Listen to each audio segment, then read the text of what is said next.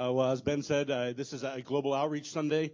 You can often tell because we have these beautiful quilts, these handmade quilts on the walls as well. Our blanket makers make those. They use them as an outreach opportunity. They bless those in our community and others with them. And so a ministry of our church that is outward focused. And so very thankful for that. So in case you're wondering, that's why those are there. And we take periodically from time to time when we have global outreach partners, missionaries that we support that are back from the field, back from where they're at, we take the opportunity to have them come and share a report. And for us, that's really important. It's so important that we'll dedicate our Sunday morning time, our normal time in the Word, to hear these reports and to be encouraged by what God is doing around the world. And so we are eager today. We have Carmen DeVries with us, and she'll be coming up in just a little bit. She's serving in PNG, in case you didn't already catch that this morning, but Papua New Guinea with Ethnos 360. It's New Tribes Mission still in PNG, and it was formerly New Tribes Mission. And because we have a representative of New Tribes Mission who has been serving with New Tribes Mission for over 4 decades, I guess now, but with us, who's part of our church, who's a member here, I thought I'd have my dad, Mike Quantz, come and do what he does, which is share a bit about the ministry of Ethnos 360, and then Carmen's going to come and give us an update on her ministry and what God is doing in Papua New Guinea. And so please, serious time to pay attention and to listen. And who knows, God may be calling one of you to be a global outreach partner around the world even this morning. And so, Dad, welcome. Thanks, son. Well, you've got the introduction. Years ago, I may have said this before, but years ago, our kids were known as, oh, you're the son of Mike and Gwen Clontz. Now we're known as, oh, you're the parents of Caleb and Linda. I just want to, as I begin, thank the worship team, both for now, but also for last Sunday night, that sing time. It brought back memories of the time when we had been out in a remote village in Bolivia, South America, for a number of months, and we had our first furlough time, and arriving back in the U.S. in Florida, and we were there just before a Sunday, and so we were privileged to join a church service there locally. And as we sat down in the back, and the organ and piano started playing, and then the congregation started singing those beloved, tried and true hymns, and we, in English, our heart language. And Gwen and I both grew up in pastors' families, and so we loved those songs. And when they did that, we just both lost it. Tears of joy. We'd been out in the remote jungles and where there wasn't much English being spoken. And then to hear those praises to the Lord. And so we really appreciated and enjoyed, again, that last Sunday night. And if some of you missed out, I'm sorry. There probably will be another one. Well, Ethnos 360 began in 1942 as New Tribes Mission. Paul Fleming and his wife, even before they were married, both felt God's call on them to serve on the mission field. And so a month after they were married, they left kind of out on their own to go and begin a work in Sumatra. But then along the way, God changed the direction, the series of circumstances. They ended up in British Malaya. And they were there ministering interior, wanting to reach unreached people groups with the gospel. Tremendous needs that they saw there. And then it just so happened that after being there 2 or 3 years, this was in the late 1930s, Paul's body became racked with malaria, various kinds of malaria. And then the strong medicines that he took for the malaria poisoned his system. And eventually the doctor said, you have to take him back to the U.S. This was real tough on Paul because he had that burning desire, that passion to reach the unreached people groups around the world. You say, he matter of fact, wanted to continue going farther north up into Burma, that we now know as Myanmar. What made Paul feel that burden? that he felt for those unreached people groups. He was convinced that the example of the Apostle Paul was, and what he told the church in Rome and in Corinth, was what he thought we should be involved in. They should be involved in right then, and focusing on in Romans chapter 15. You can read those verses. They should be on the screen there. Chapter 15, verses 20 and 21. And Paul told the Romans, I aspired to preach the gospel not where Christ was already named, so that I would not build on another man's foundation. But as it is written, those who had no news of him shall see, and they who have not heard shall understand. And of course, he was quoting Isaiah 52, verse 15. And then over similar in 2 Corinthians chapter 10, and I didn't talk to the pastoral staff to see if after we finish 1 Corinthians, maybe this year, if we'd go into 2 Corinthians or not. But in 2 Corinthians chapter 10, verse 16, Paul reiterates that, the Apostle Paul, saying his desire was to preach the gospel even in the regions beyond, and not to boast in what has been accomplished in the sphere of another, where the gospel had never gone before. And even in 1 Corinthians, which we will get to in some weeks or months from now, chapter 15, verse 34, in the last part of the verse, it's not up there on the PowerPoint, but Paul told the Corinthians, he said, awake to righteousness and sin not, for some have not the knowledge of God. I speak this to your shame. Paul Fleming knew that there were such tremendous needs out there. He'd been there. He'd seen those, but there weren't enough missionaries to go and reach them. Well, they did return. Paul and Cheryl returned to the U.S., and he did recover from malaria, but unable to return, he felt that desire, that burning in his heart for these people to be reached with the gospel. And so as he began to challenge folks back home in the Midwest, he was actually ahead of his time in that he had movies with sound. Remember, this was in the early 1940s. He had movies with sound, and so he was invited to a number of churches and Bible colleges. And as he showed these pictures and shared his passion, his vision for reaching the world, God began to raise up a number of folks to serve on the mission field. But there was a real problem for many of them. Many of them could not find a mission board that would accept them because they were either over 30 years of age, they had more than 2 children, or they didn't have enough education. And by the time they'd get the education the mission required, they would have been too old. And there were other complications. And so God laid it on Paul's heart as he was praying along with a group of godly men to then consider forming a new mission organization, and they called it New Tribes Mission. That was in 1942, long before I was born in 1952. But one of those who went along was a pastor in one of those churches with some members from his congregation. There ended up being, in the first group of missionaries they sent out, there were 16, 10 adults, 6 children, and they went to Bolivia, South America, the same country where Gwen and I and our family were privileged to serve for 15 years, back from 1980 till 1995.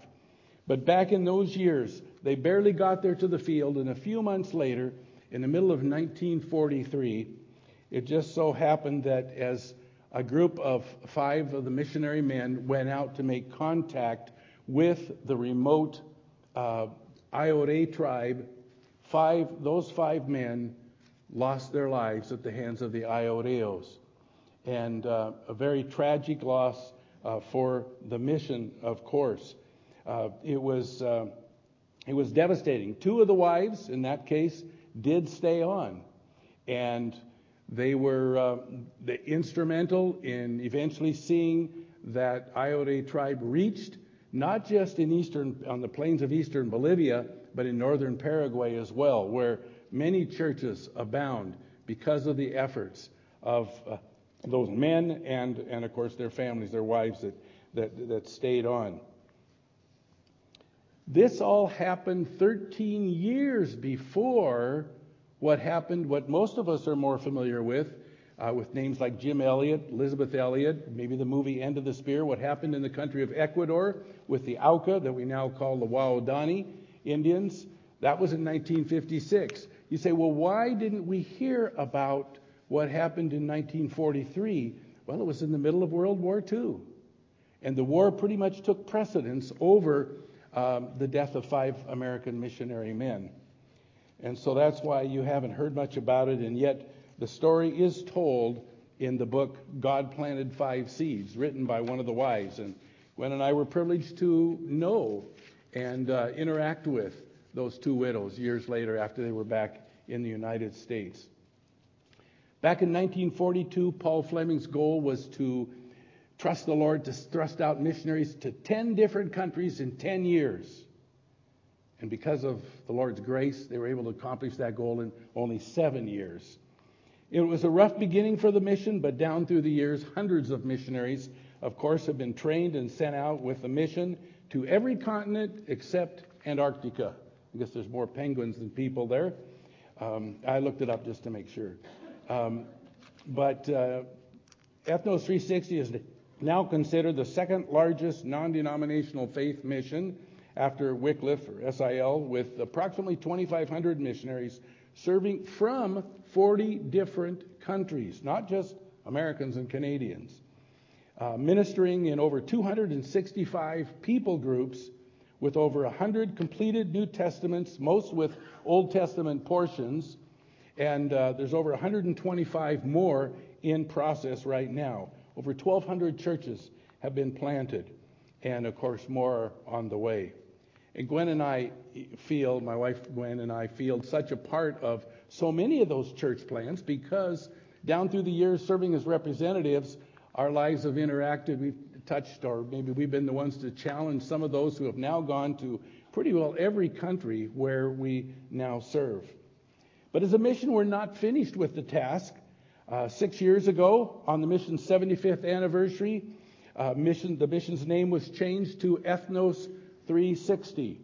Ethnos meaning nations. If you look there in Matthew 28 and Revelation, and when it uses the word ethnos, it's actually nations. And the 360, of course, around the world, which really embodies the ministries of the mission today. And as we'll hear in a moment, there are some countries like Papua New Guinea that still use the NTM name, because even with the word tribes in it, because that's appropriate. But we found that as a mission, as we engage on the edge and want to trust the Lord to with liberty to go into new frontiers, some of those words like tribes and mission aren't quite as appropriate, and so it is accepted. And so the mission statement is part of it says to assist the ministry of the local church through the mobilizing, equipping, and coordinating of believers to evangelize unreached people groups, translate the scriptures, and then see indigenous churches established that glorify God. Our main tagline is a thriving church for every people. And progress is being made, but there's still much work to do. And while we have a very extensive training program for the missionaries that we send out, we also want to, in almost every country where the government will allow us to have a training program for nationals so that those people in that country can be trained to reach their own people in their country. And sometimes that's easier said than done. But that is our goal. Tremendous need. You know, of the nearly 7,000 languages in this world, maybe you hadn't heard that statistic before, but it's hard to believe because we can count on the fingers of one or two hands, ones that we really know about. And yet there are still somewhere close to 2,000 of them that do not have a copy of God's Word in their own heart language. And so that's why there's still a great need for missionaries. And I can't remember a time when any mission agency has ever said, stop sending missionaries. We've got too many. I don't think you've heard that either.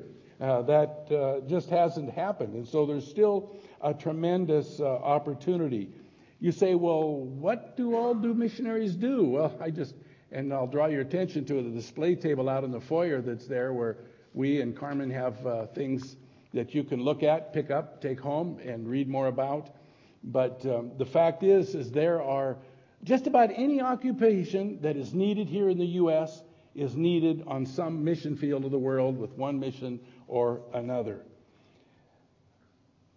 In 1963, years ago, as an almost 11-year-old, that's when I dedicated my life to serve the Lord as a missionary in South America. 2 years later, the same missionary speaker came back and spoke to us at the summer camp, barely an hour away from here in Northern Idaho.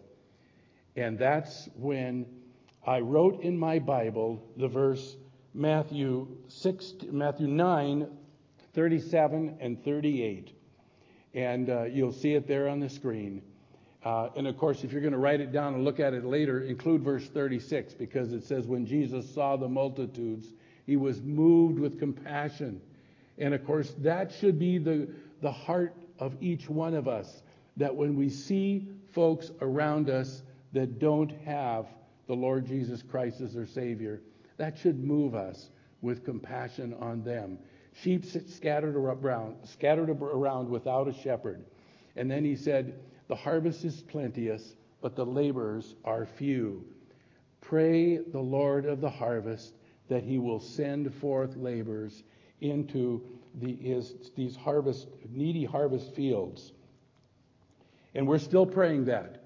Praying for full-time missionaries that can be involved in Bible translation and in learning the language learners, church planners, as well as many support personnel, even going for 6 to 12 months to help give some of those missionaries a break, or because they're going to need to come back on a furlough every few years.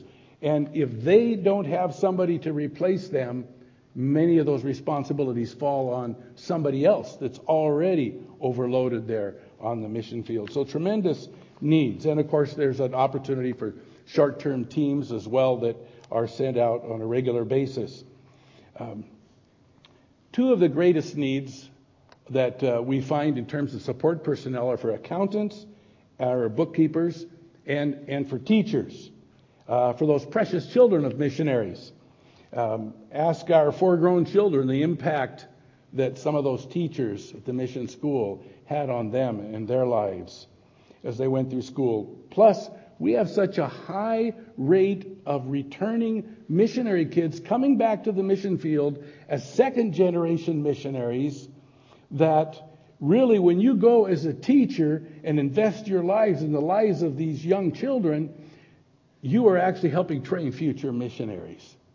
What an opportunity.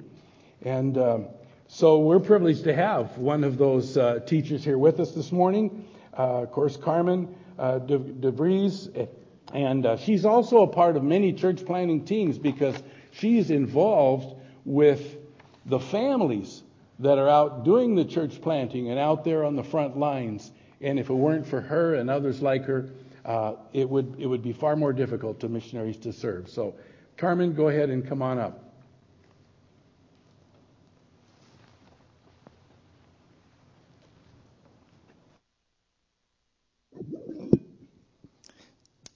Well, I just always count it a privilege to come back to Valley Bible whenever I'm here. It's a place of kind of surprise blessings. Right out of college, I began teaching here in Spokane at Valley Christian, and I come to Valley Bible, and there's all these connections from way back when that God has woven together. So thank you for being a part of my support team, a part of my just encouragement, but it is always a tremendous blessing to be here amongst you and to share what God is doing. Pastor Ben mentioned this morning about the brothers and sisters in Papua New Guinea. The term that they would use is a wantok, someone who has the same talk, one talk, as you. So our brothers and sisters in Christ would be wantoks. And just a little reminder, if you're interested at the end of the service, to check out our display table. I have a little water bottle stickers that say, pray for our wantoks in PNG. So as Pastor Ben was mentioning that this morning, of just the idea of a wantok is someone who speaks the same language. And it's exciting to see how God is bringing people to the knowledge of him and Christ as their Savior in Papua New Guinea. So just a little bit of who I am. I grew up in Montana. I knew for a long time that as a young girl, that I wanted to be a teacher. I would say teaching overseas was not on my radar, but I was teaching here in Spokane, doing short-term missions trip, and thought that was my role in missions until God, in a big way, moved in my heart and challenged me to go teach overseas in Papua New Guinea. So I want to this morning share with you a little bit of overview, what's happening in Papua New Guinea, both from the church planting side and the support missionaries, give you a slice of my life, and then a bit of encouragement about these new believers in Papua New Guinea. So I just have this video up next giving you an overview of what is happening in Papua New Guinea. As New Tribes Mission Papua New Guinea, we have missionaries from all over the world that are sent by our partner organizations. And those include New Tribes Mission UK, Ethnos 360 in the USA, as well as Ethnos Canada, New Zealand, Germany, a sending organization in Mexico. We're part of what's called Global Partners. Here in Papua New Guinea, we currently have 365 adult members. That sounds like a lot, I realize, but we have over 800 different language groups we're trying to reach. In obedience to the command of Christ and motivated by His love, we desire to establish New Testament churches in the least reached people groups of Papua New Guinea. So of those 365, 48% do support ministries and 52% do tribal ministries. One of the reasons that we need that many missionaries, especially the support workers, is because the infrastructure in Papua New Guinea hasn't quite developed. So most everything is only accessible through airplanes or helicopters. The support structure that's here within the country is still developing, so we have to provide that for all those missionaries that are out in the tribes. In order to function effectively here with a country the size of California, we've got a lot of ground to cover. So in NTM PNG, we divide ourselves up into 3 different areas. The western area covers a lot of the Sepik swamps and the mountains that surround them. And the eastern area, we're talking about the islands of New Britain and New Ireland, and a lot of smaller islands off the coast of the main island. And then the central area covers the Ramu Valley up into the mountains of the Central Highlands. And so each of those areas has a local team that looks after our missionaries in those places. For us in New Guinea, with so many different people groups, very remote locations, and a lack of transportation, we really lean on our local support centers to provide logistics for our teams, finding supplies and getting them ready for transport, to provide access for national churches and believers to connect with the resources that they may need. Then we also rely on those centers to provide the member care and consultant help for our bush teams. Our Lapilo Center is our field headquarters. From here we base our aviation program. We've got a Numenor Christian Academy where the children of many of our support workers here and some boarding students attend from our church plants around the country. So we have to have our own school here so that missionary kids can fit back into their home countries. We also have a medical clinic, dental clinic, our finance and business personnel, as well as computer technologies folks. So there's a lot that happens from here to support our mission across this country. Now on the church development side, right now our field has 7 locations that are ready to be moved into. And then we have about 10 other locations that are somewhere on that survey pipeline. So there's a number of areas that we're ready to go into. We just need the people. We also have a support center in Madang where we do orientation for church planters. It's dedicated to equipping our new missionaries that are arriving. Our vision of what we'd like to do is to continue to equip and train our church planting teams so that they can do the work that we've traditionally done. Literacy and developing Bible lessons and teaching and translation and discipleship and turning that work over. Right now we have about 40 active missionary teams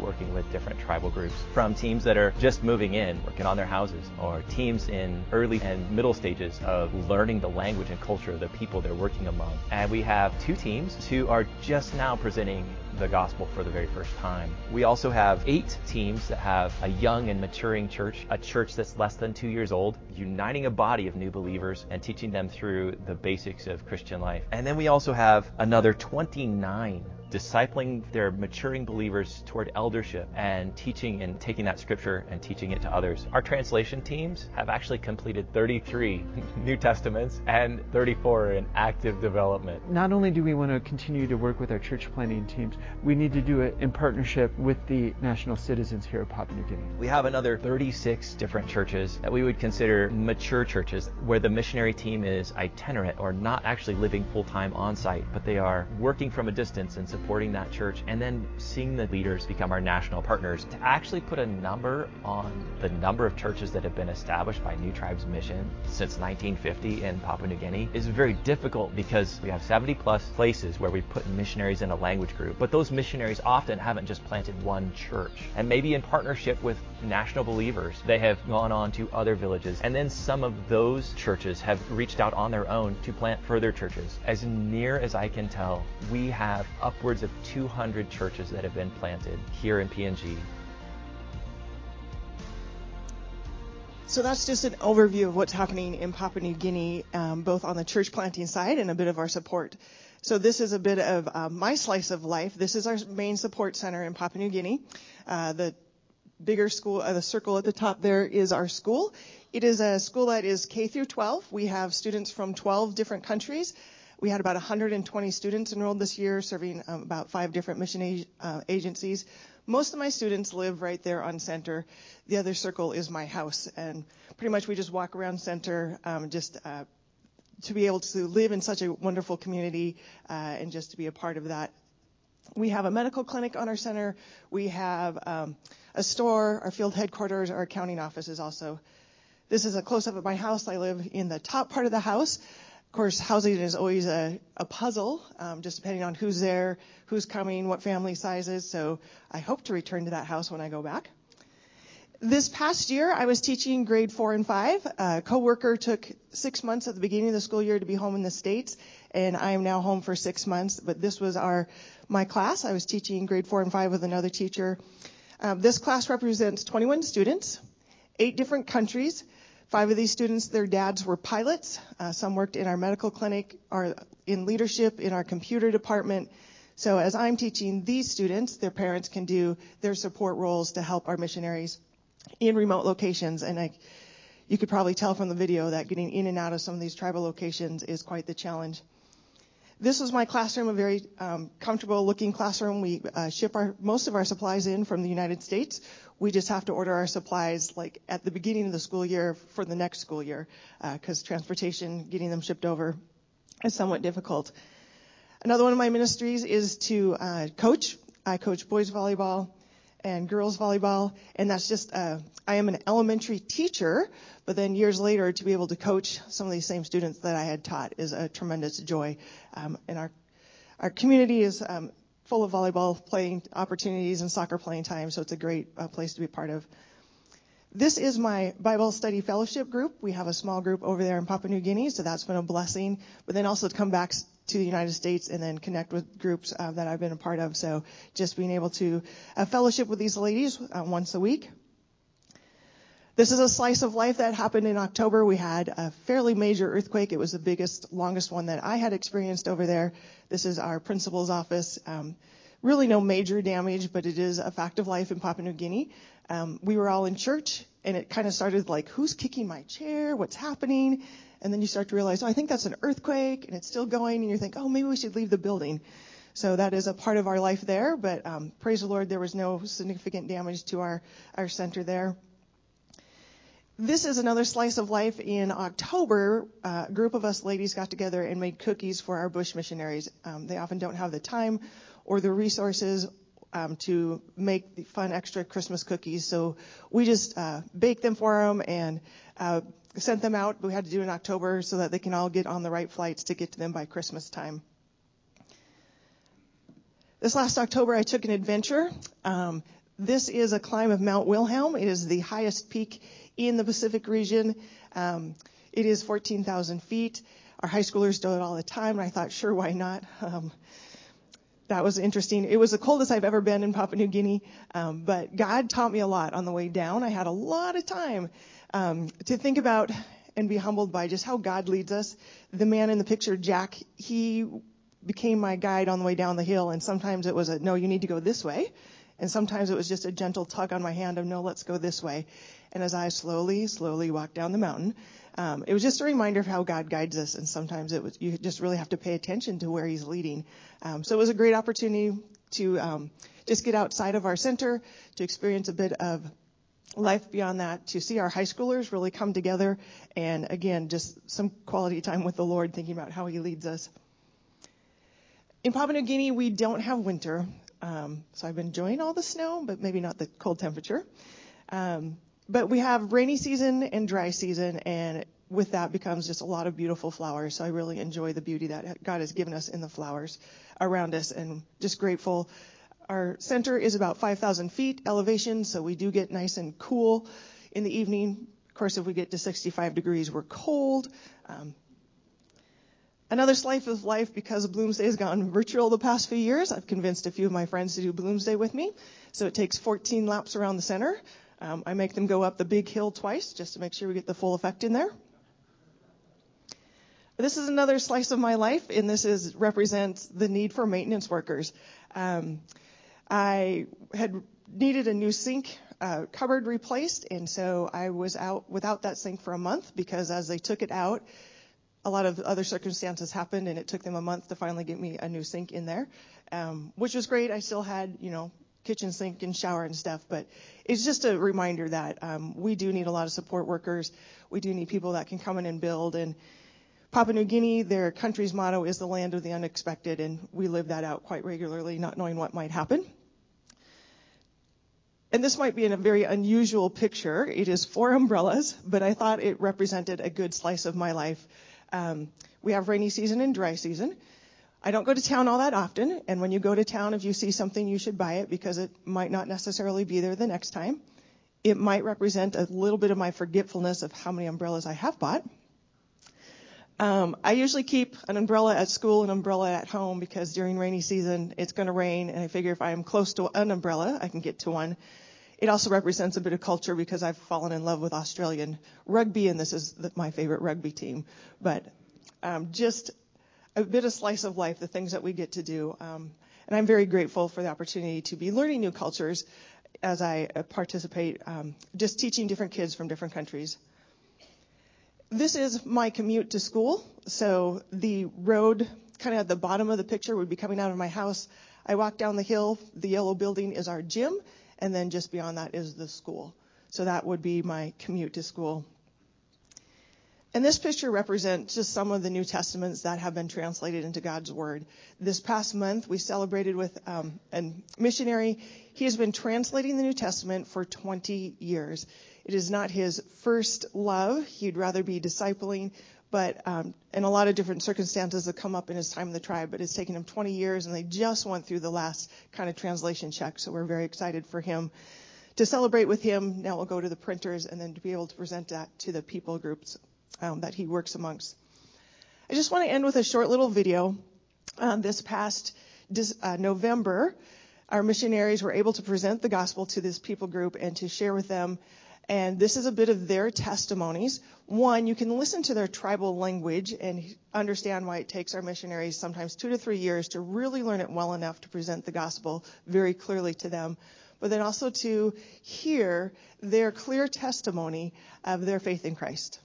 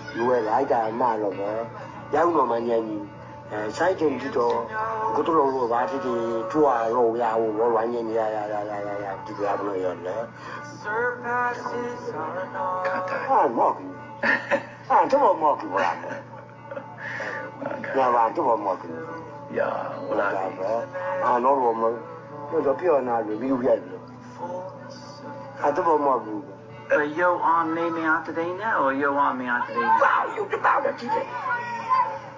You about it, man.